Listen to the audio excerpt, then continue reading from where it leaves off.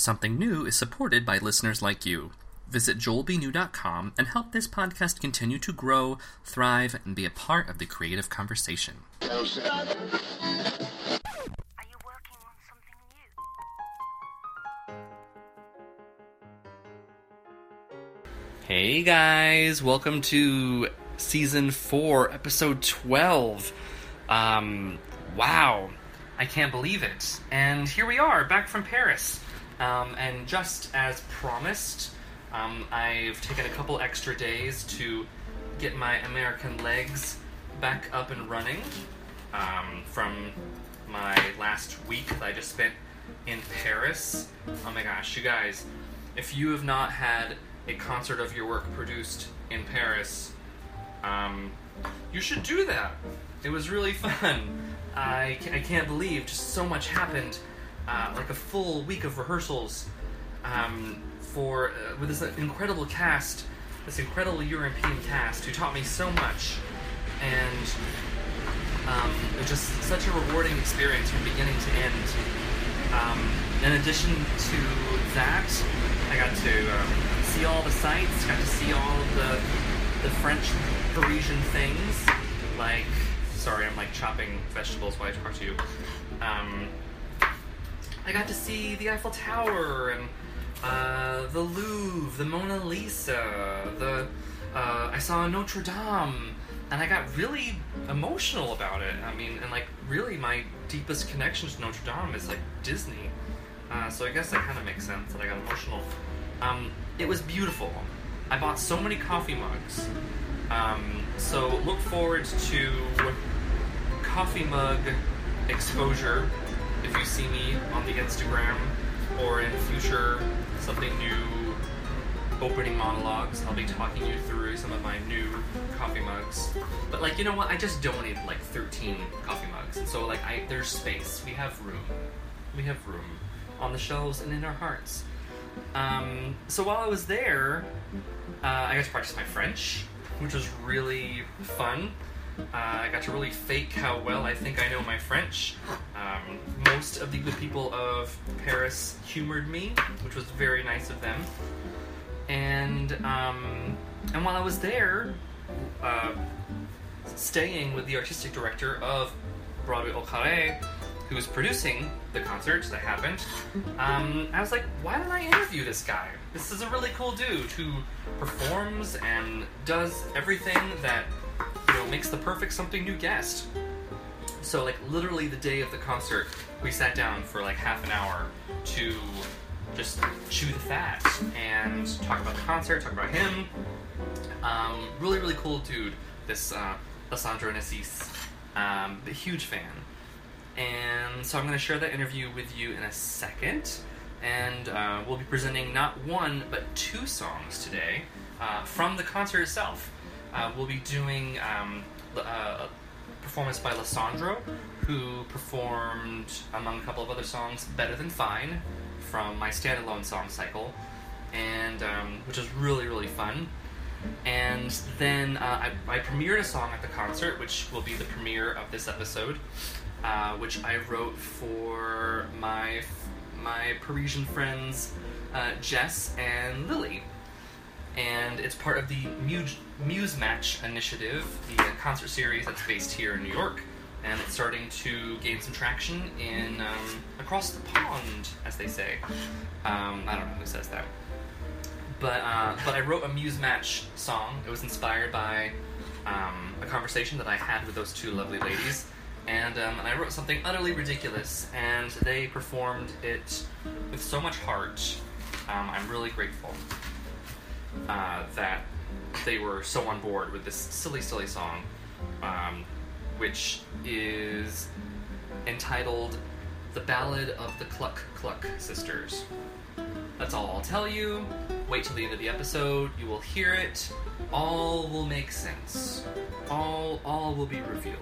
Saturday, June 18th, 11:30 p.m., downstairs at Feinstein's 54 Below, is the next incarnation of the Muse Match series in New York. And Bill Coyne, who produces this charitable event, was kind enough to ask me to to do another Muse Match round, and I'm super honored and flattered to be doing this once more. I wrote a brand new song inspired by a conversation I had with Ciara Renee, who has been on Broadway in a couple of shows. She's pretty fancy.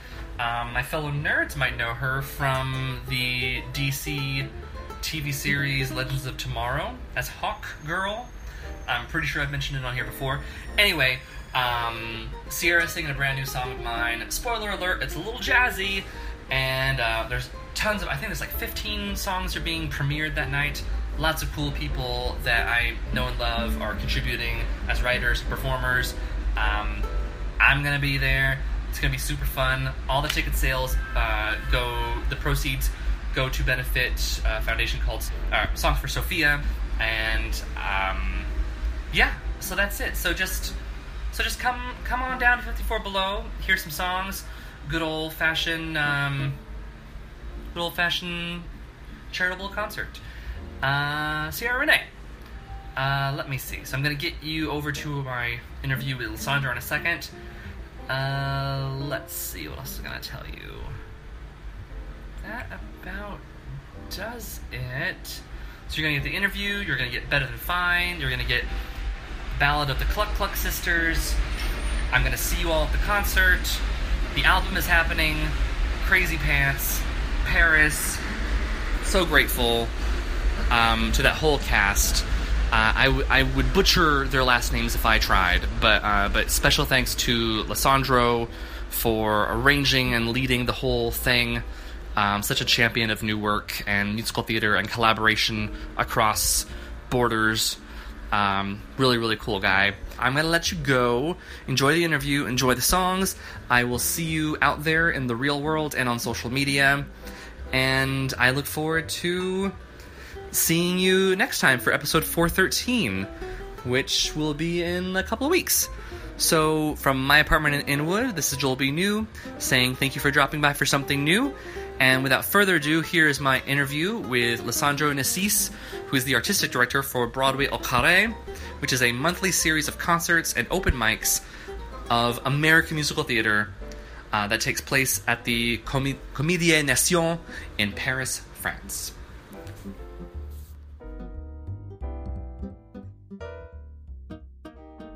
I am sitting here in the living room of today's guest artist, which is my friend Lysandro Nassis. How's it going, Lysandro? Great, Joel. Good. Hi, how are you doing? I'm Here doing in great. How are Paris. you doing? I'm in Paris. You're in Paris. We're in Paris. That's awesome. How are you? Great preparing for tonight's show. I know. By a great composer. Oh, anyone I know? Yep. Yeah. Yourself. What? Crazy. It's so cool to get to sit down and talk to you while we're, running around like crazy people. Exactly. Getting ready, getting all the stuff ready for tonight. And at the same time, let's take 5. Let's do an interview. Let's just hang out. Let's hang out. Why not? We have time. Why not? So I wanted to sit down and talk to you because you are the epitome of the type of guest I have on my show, which is someone who is a performing artist but has found other passions related to the arts, and you feel just as passionate about those. Yep. And so tell me a little bit about where you're from, because you're not from France. No, I was actually born in Buenos Aires, Argentina, and I lived there until I turned 20, and then I came to France to study Baroque music, 17th century music, which is my first passion and my first specialty.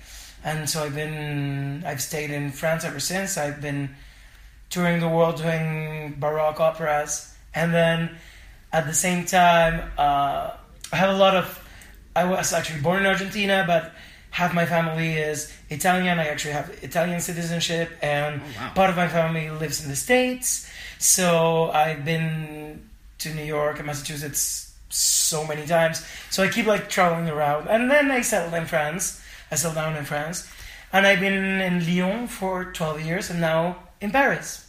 Wow. So quite a mix. That is, yeah. Yeah, and a few years back I discovered musical theater. And how did that come about? I was visiting a good old friend from high school who was living in New York, and he took me to see Wicked, and I was like, what is this? I saw people there on stage having so much fun, and I was like, why am I doing opera all the time? I should do some of that. A Baroque opera is pretty serious. I mean, it's always serious, but it's a whole different environment, and like, I guess the mood is different too. Like, people are not the same. The material is not as fun, even though it's gorgeous and it's lovely to sing and act. It's not as, I would say, the acting is not as direct. It's always more stylized in a way, because it's, you know, it belongs to a different time. Yeah. Too. So I started, I don't know how to say that. I started branching out and doing both at the same time. And now I spend my time juggling between those two things and trying to make American musical theater exist in Paris as well.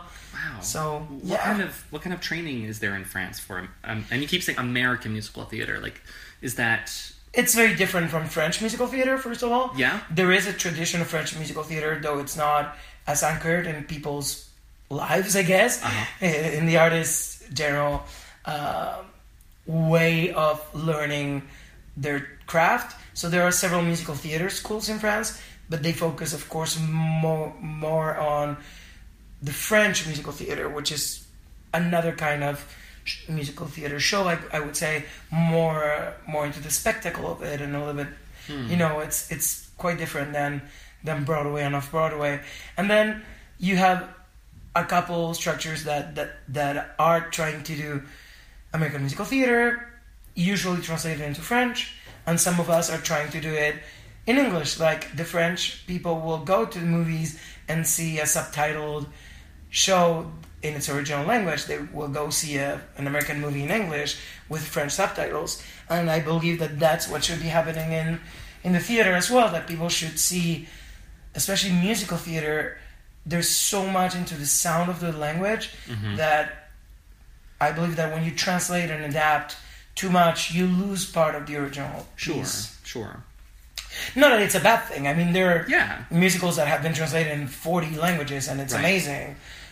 But there's always something You lost gotta in lose something, translation. especially because, like, you know, musical theater has so many intricate rhymes, or it can, like, Absolutely. like internal rhymes, and so if you translate the rhymes as well, like, I can't imagine that the meaning and the rhymes translate together. You usually don't get both. You Okay. have really great people here that do translation and adaptation, and they will sometimes prefer to keep a more literal translation, sometimes prefer to keep more of the play with words and sounds and the internal rhymes, etc. So it will depend. It's usually, if you translate back into English, it's rarely the same thing as it was in the Right. original. So the meaning tends to change a little bit as well.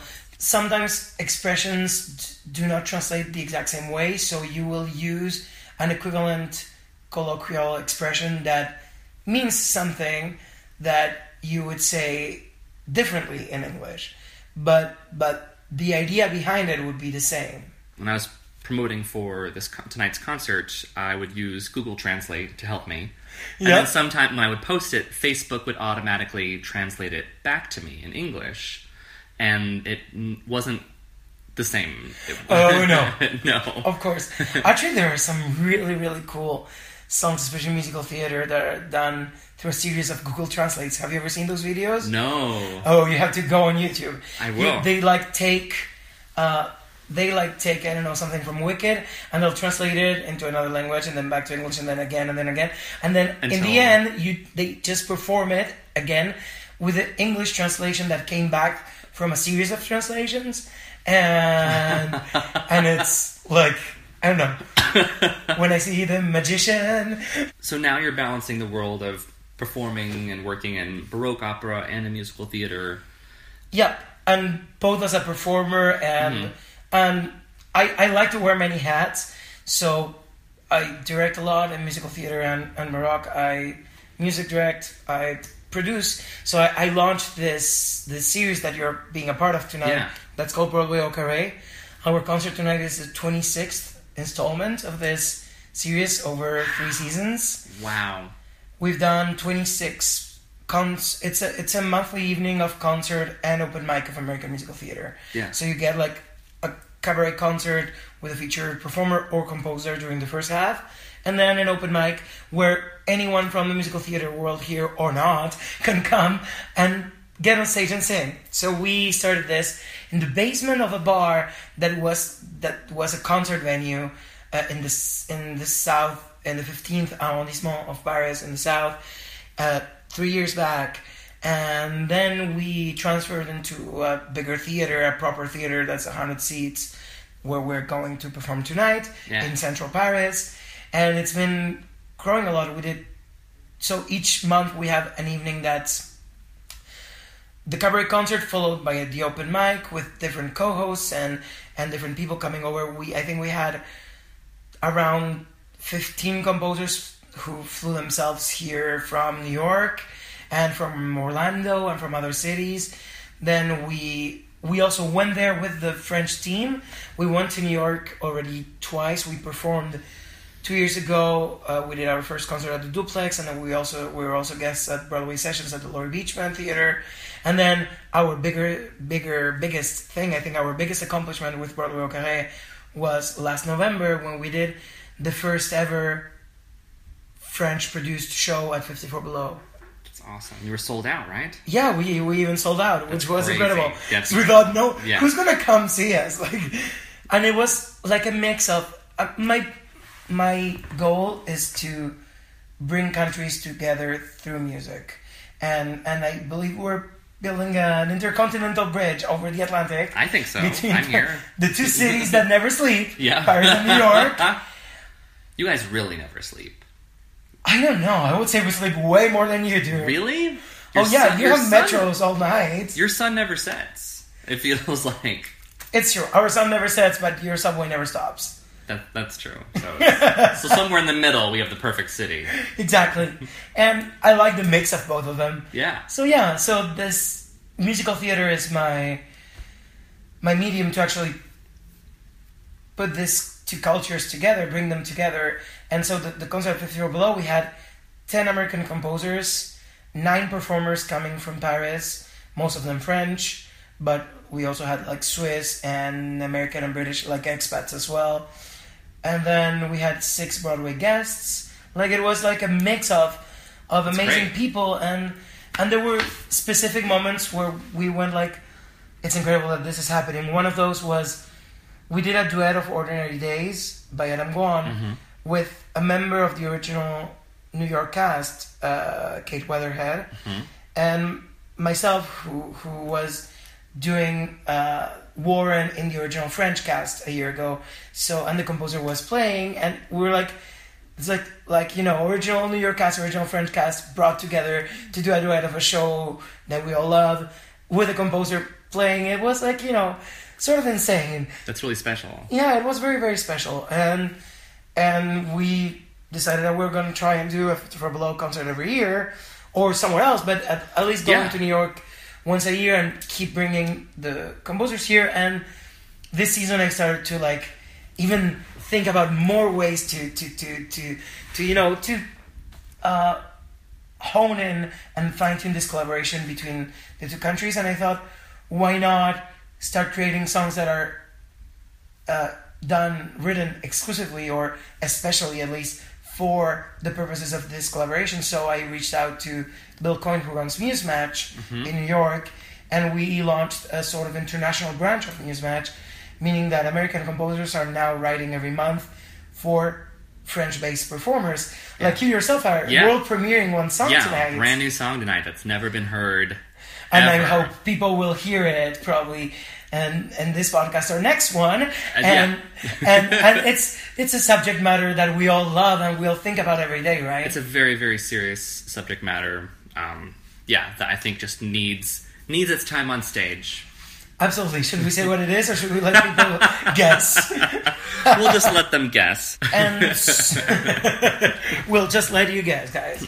But I'll just tell you that it is very, very funny. Thank you. That's very nice to hear. And that it all came out of one of our performers, the French performer's dream. Yeah. She had a nightmare when she was a child, like a recurring nightmare. and you wrote it And Bill, as a song. Yeah, because like Bill Coyne gives us, I think, 4 or 5 questions that we are to sit down with Yeah. our muse, and from those conversations usually comes at least one song idea.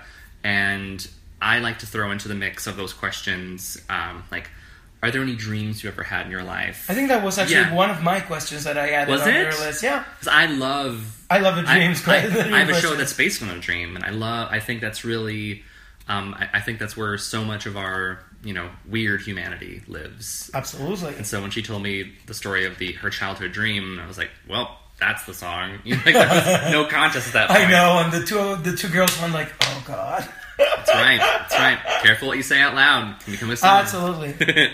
So, so you said we a lot. Who do you consider your Broadway Okare collective? Is that a... So I wouldn't say it's like a collective. It's sort of a company now. It started as being just a sort of festival, like a venue, and not really a venue, but like it started being a recurring event, and it sort of turned into a company. I pretty much run. I'm the artistic director, but I have people that work with me a lot. My right arm and resident music director, John Florencio.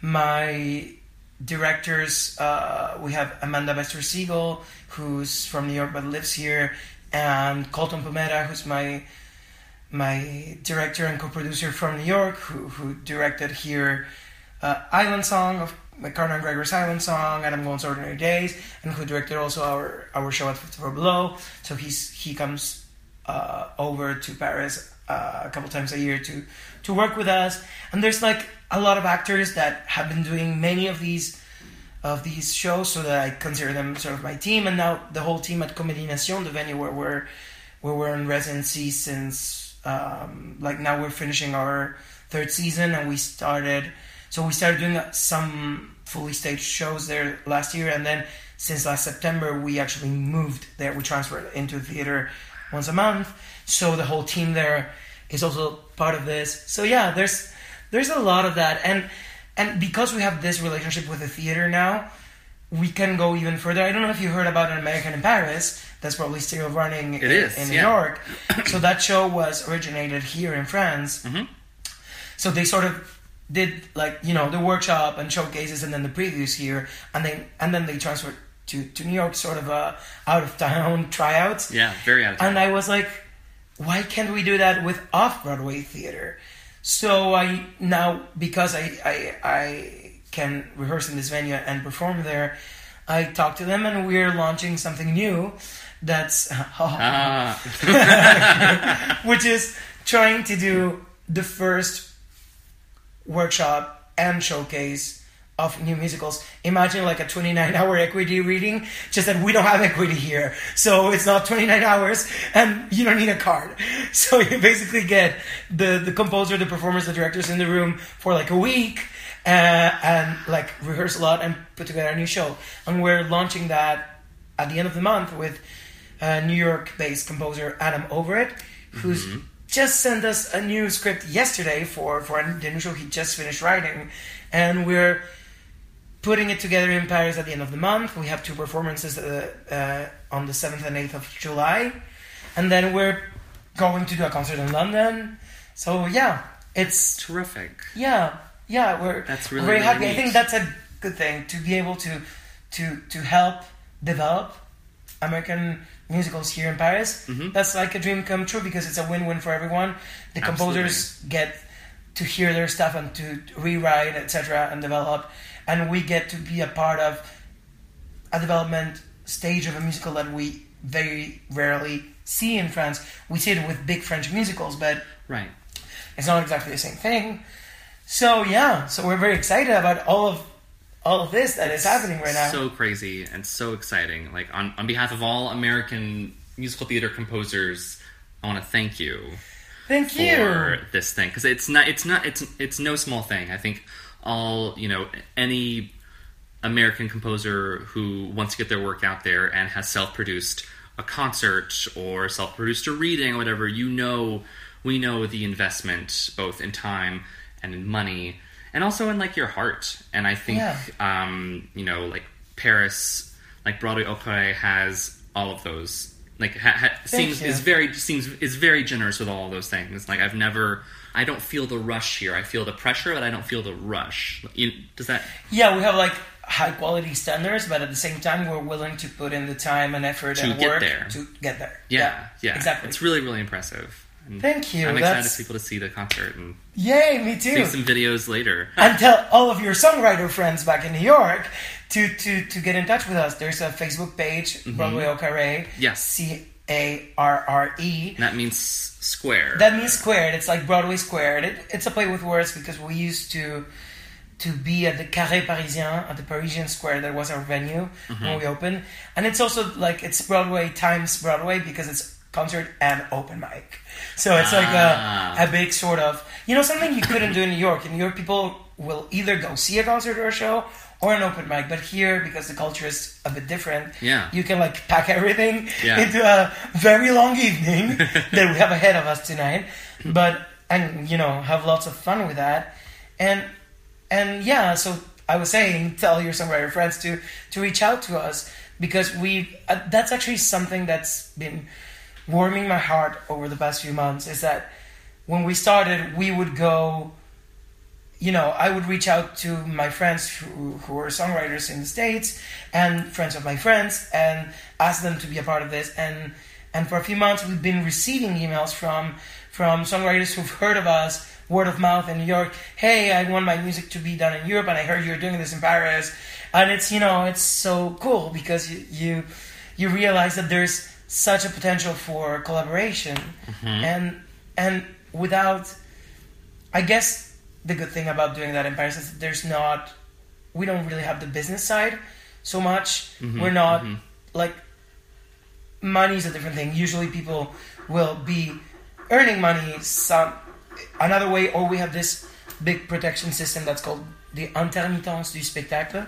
So a system that protects artists. You have benefit stuff and other things that help you give your spare time to fully focus on a show or on something that you care about, and that may or may not be able to pay your bills. Exactly, that's what I mean. So it's not about. It's different seeing how, because I've been a part of several readings in New York, seeing how much readings tend to be like a source of worry sometimes about money and all the preparation and the investment.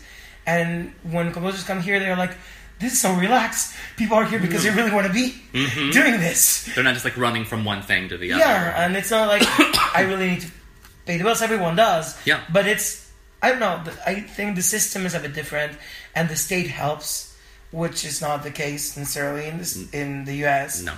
So, in a way, we can get away with much more in terms of what we ask of our casts and what they are willing to give. And I think you said it before, it's all about the heart. Which takes me to the first Mismatch collaboration we had, which was last month with Dana Levinson. Yeah, I love her. She's amazing. And she wrote this song, especially for our featured performer of the month, Manon Thaïs, who was Belle in Beauty and the Beast here and everything. And she wrote this song that's called When You Have Heart. And the loveliest song, and it's all about what we are about, so... It's perfect. So, this is... Hi, Dana. Hi, Dana. And then here I come with the second Mismatch song, and it's... And you talk about... something else. Not the heart. Let's just say there will be a lot of clucking tonight. Lots of clucking.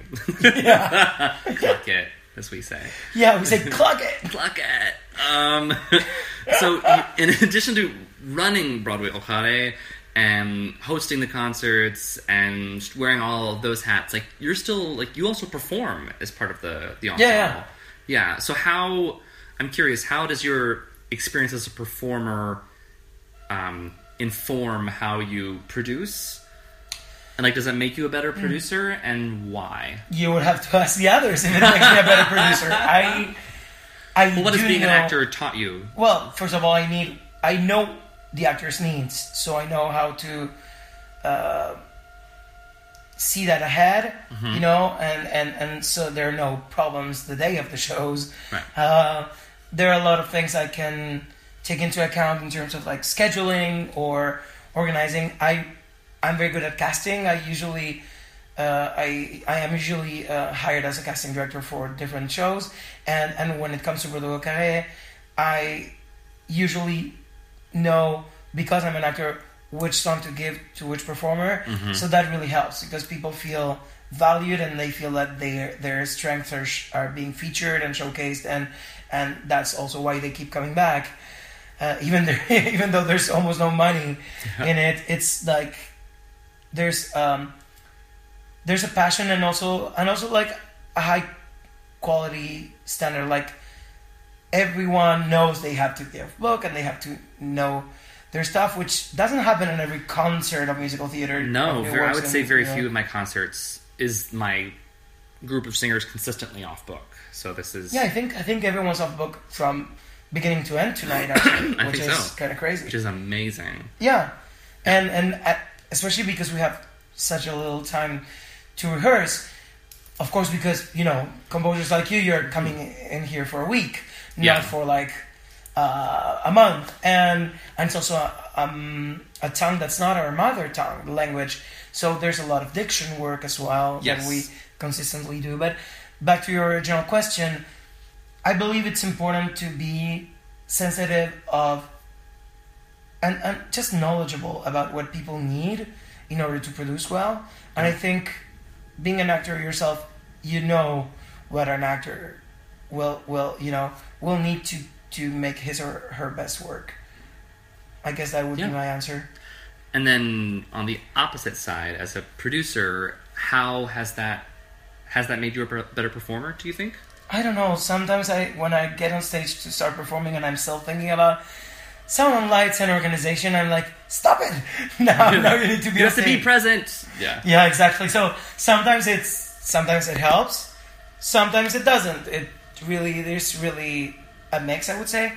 I don't create this as opportunities for myself. I will perform in it because I'm a performer first. I always say I'm not a producer, but a performer who produces. Yeah. Because there are not enough producers in musical theater here in Europe, especially in France. So I believe that performers have taken up producing because it's the only way to keep creating things and opportunities. But I usually think of creating a specific show with a specific performer or composer, and if there happens to be something that I can perform in it, great, but it's not like my goal. That's the goal, yeah. Yeah, no, it's not. Yeah, because that exists a lot, of course, and it's totally okay. I mean, I have chosen to produce shows because I really love the part I wanted to be in. It has happened. It happens to every performer / producer in the world. Of course. But I don't think that should be the line that directs where you're going. Otherwise, it's very, very self-centered, and it's not what I believe in. However, I will believe a lot in getting a special performer whose talent I recognize, and giving them opportunities and building around them. We have like a rising star every year, a young talent. This time is someone who's performing in your show, Lily Queiroz, who's just turned 19. It's crazy. She's so good. She's unbelievably talented. They're all really good. She was the only European performer in the last Carmen Gregor's Barely Legal show tune extravaganza at the Poisson Rouge last summer. And since then, I hired her in like 5 or 6 shows because I thought I will give her a consistent presence throughout the season as the rising star of the season, Mm-hmm. And I think in that sense, it's good to focus around the performer. In every other sense, it depends on the material. I have like, I don't know, maybe 10 performers I usually work with, but it will all depend on whether the songs are more legit or more pop rock based or jazzy, or you have all sorts of performer types tonight in your concert because your music is so diverse. Thank you. Yeah, you're welcome. Excited. It's true, and it's gonna sound awesome. I'm really excited about tonight. But yeah. Apart from that, I think you do learn a lot about how to... When you produce, you do learn a lot about when you're not producing, the stuff that you need to not be thinking about. When you're performing and only performing, mm-hmm. and you recognize the problems that come from producing, and you can like put that aside and say, this time it's not my problem. Yeah. It's really hard, but you get there. Yeah. So yes, it does. You do learn a lot, and you meet so many new and amazing, incredible people that, as a performer, you meet people all the time, and it's great.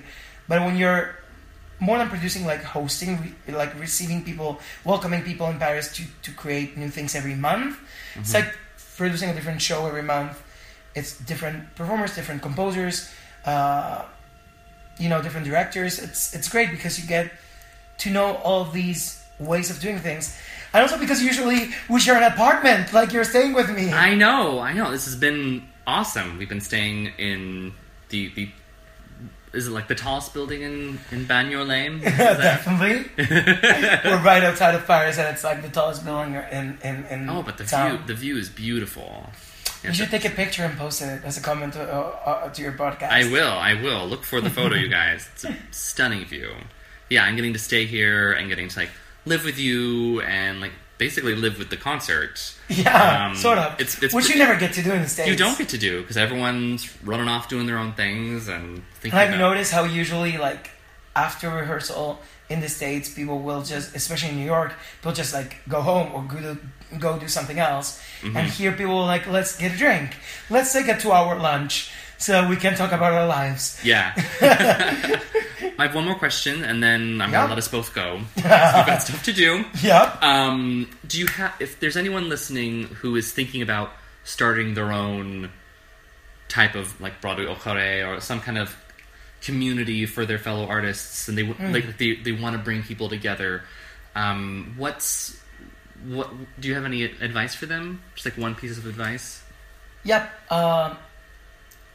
First thing would be to figure out your concept, what you really want to do.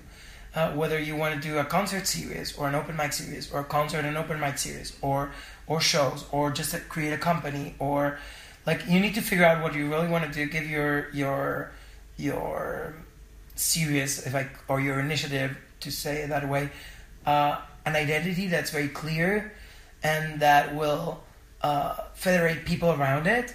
And then you need to decide, I would say one of the toughest things is deciding whether you want it to be a collective or whether you want to be doing all the work yourself. Are you going to be working with people who pitch in, or are you going to like create a sort of board to run things? It's very important to have, because we'll do trial and error around those things. Mm-hmm. So I think it's great to just start something, which we often do. But I would say if you want your project to live on, to have several seasons and to, keep growing, you do need to really figure out your concept, your goals, and the structure you wanna have in order to accomplish them at the start. And then some things will keep coming and some things will change and the people will change. But if you know where you want to put all your efforts, then it's much easier giving it all your heart and soul, because you know where you're going in a way. And then things tend to fall into place, usually. And I hope now our next concert is in New York. Yeah. Just let me know and I'll let my people know and we'll... And we'll let our people know, and then they'll let their people know. Yes. And then we'll Facebook about it, and we'll tweet about it, and... You will tweet about it, and I will Facebook about it. Yeah, that's how that works. We don't have the same social media. That's so interesting. That's so fun. Yeah. That's so funny. London and New York work so much with Twitter, and here we tend to have long thoughts, as you might probably have noticed by my ongoing sentences, is that like 140 characters, it's not enough to express a thought here. So like no one uses Twitter, not much. That's really funny. I thought I was long-winded, but... You thought so? Only your patter songs. Only my patter songs, which you can hear tonight. Yes! Awesome. Well, from Lissandro's apartment in France, this is Joel B. New. And Lisandro Nesis. Saying thank you for dropping by for something new. Thank you.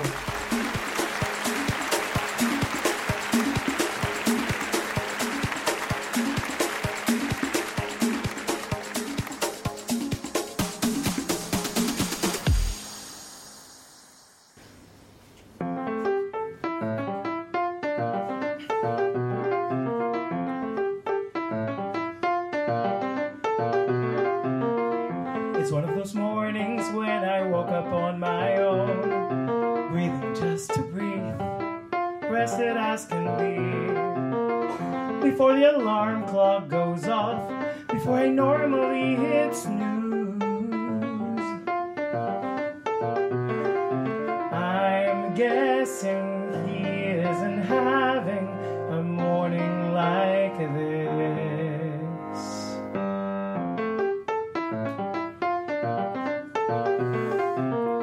It's one of those mornings when the coffee tastes so good, indulging in a creamer that isn't fat-free. It burns my tongue but warms my chest as I watch the morning news.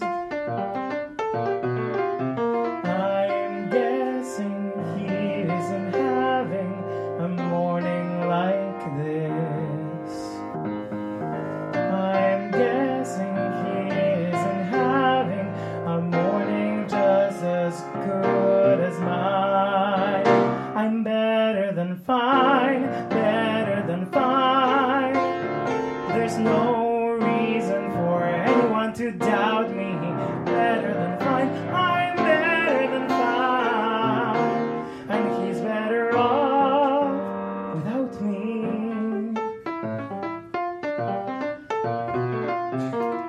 It's one of those mornings when the shower made me sing in a really loud voice and not the best key. And it's some guilty pleasure song, not singing myself the blues. I'm guessing he isn't having a morning like this. I'm guessing he isn't having a morning half as good as mine. I'm better than fine, better than fine. There's no reason for anyone to doubt me. Better than fine, I'm better than fine. And he's better off without me. Without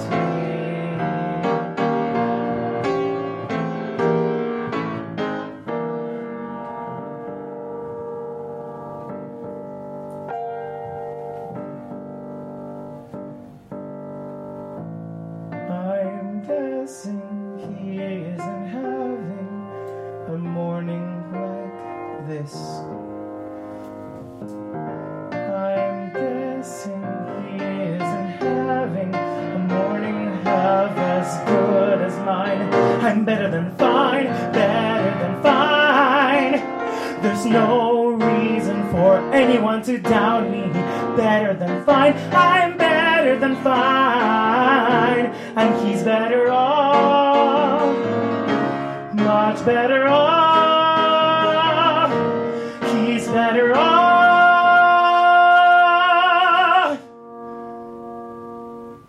without me.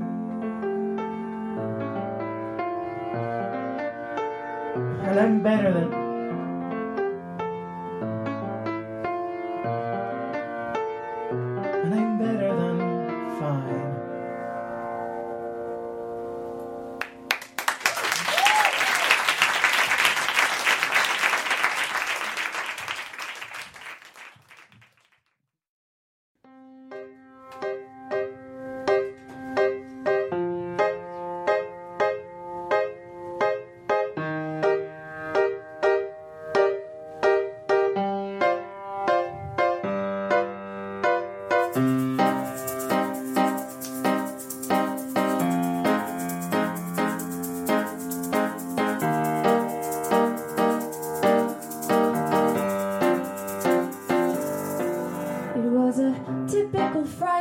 a spring afternoon. Apart from that, I'm drawing a blank.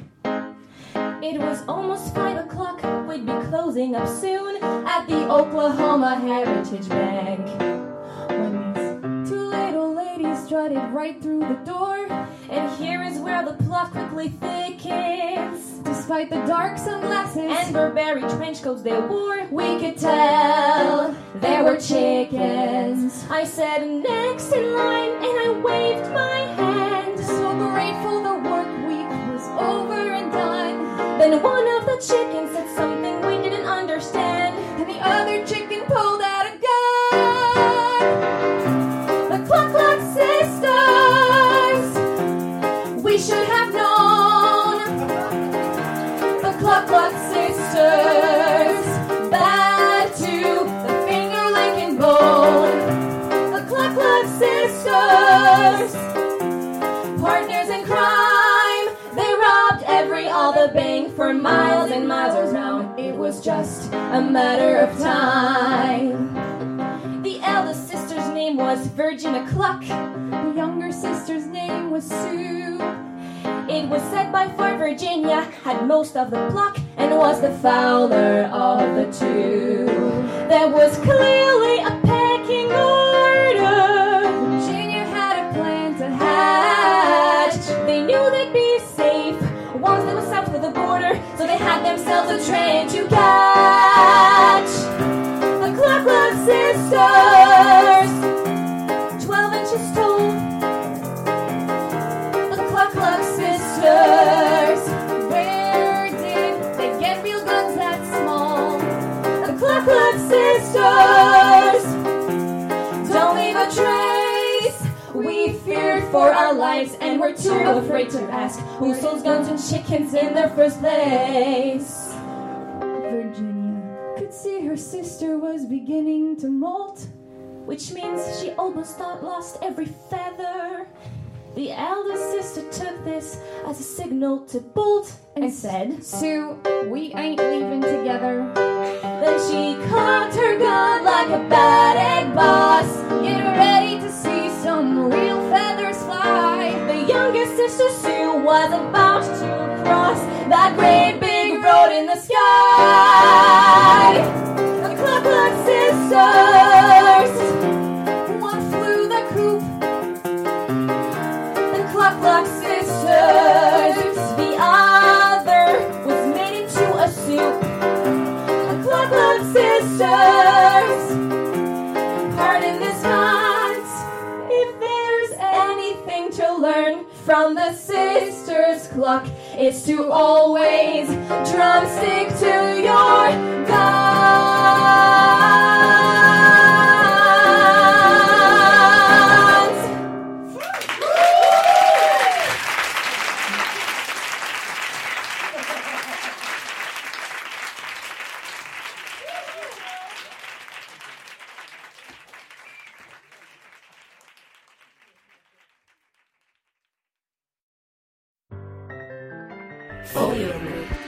Theatrical media.